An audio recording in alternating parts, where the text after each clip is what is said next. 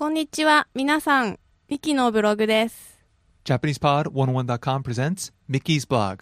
This audio blog is in all Japanese. The transcript is available at JapanesePod101.com. In the first comment of each one of Mickey's blogs, you can find the transcript for that given lesson. So stop by and be sure to say hi to Mickey. 皆さん、こんにちは。ミキです。12月25日はクリスマスですね。今日はどこへ行っても人がいっぱいでしょう。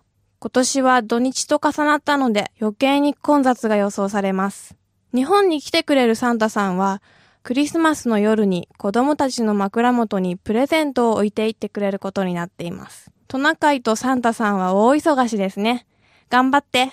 小さい頃、私はサンタさんに関する問題が2つありました。1つは、煙突のない私の家にサンタさんが来てくれるのかということです。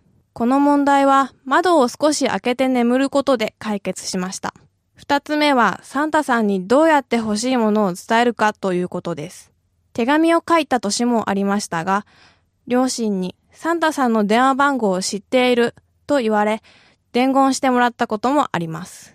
大きくなるにつれ、私はサンタさんの存在を疑うようになりました。何が欲しいかを絶対誰にも言わないようにし、夜ずっと起きていようと頑張ったりしました。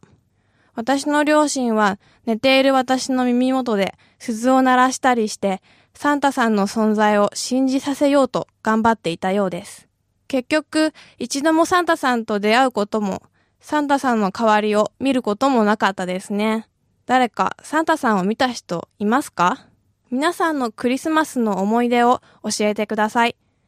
それではまた来週。Again, at JapanesePod101.com, you can find many tools to help bring your Japanese to the next level. Stop by JapanesePod101.com and be sure to leave Mickey a post.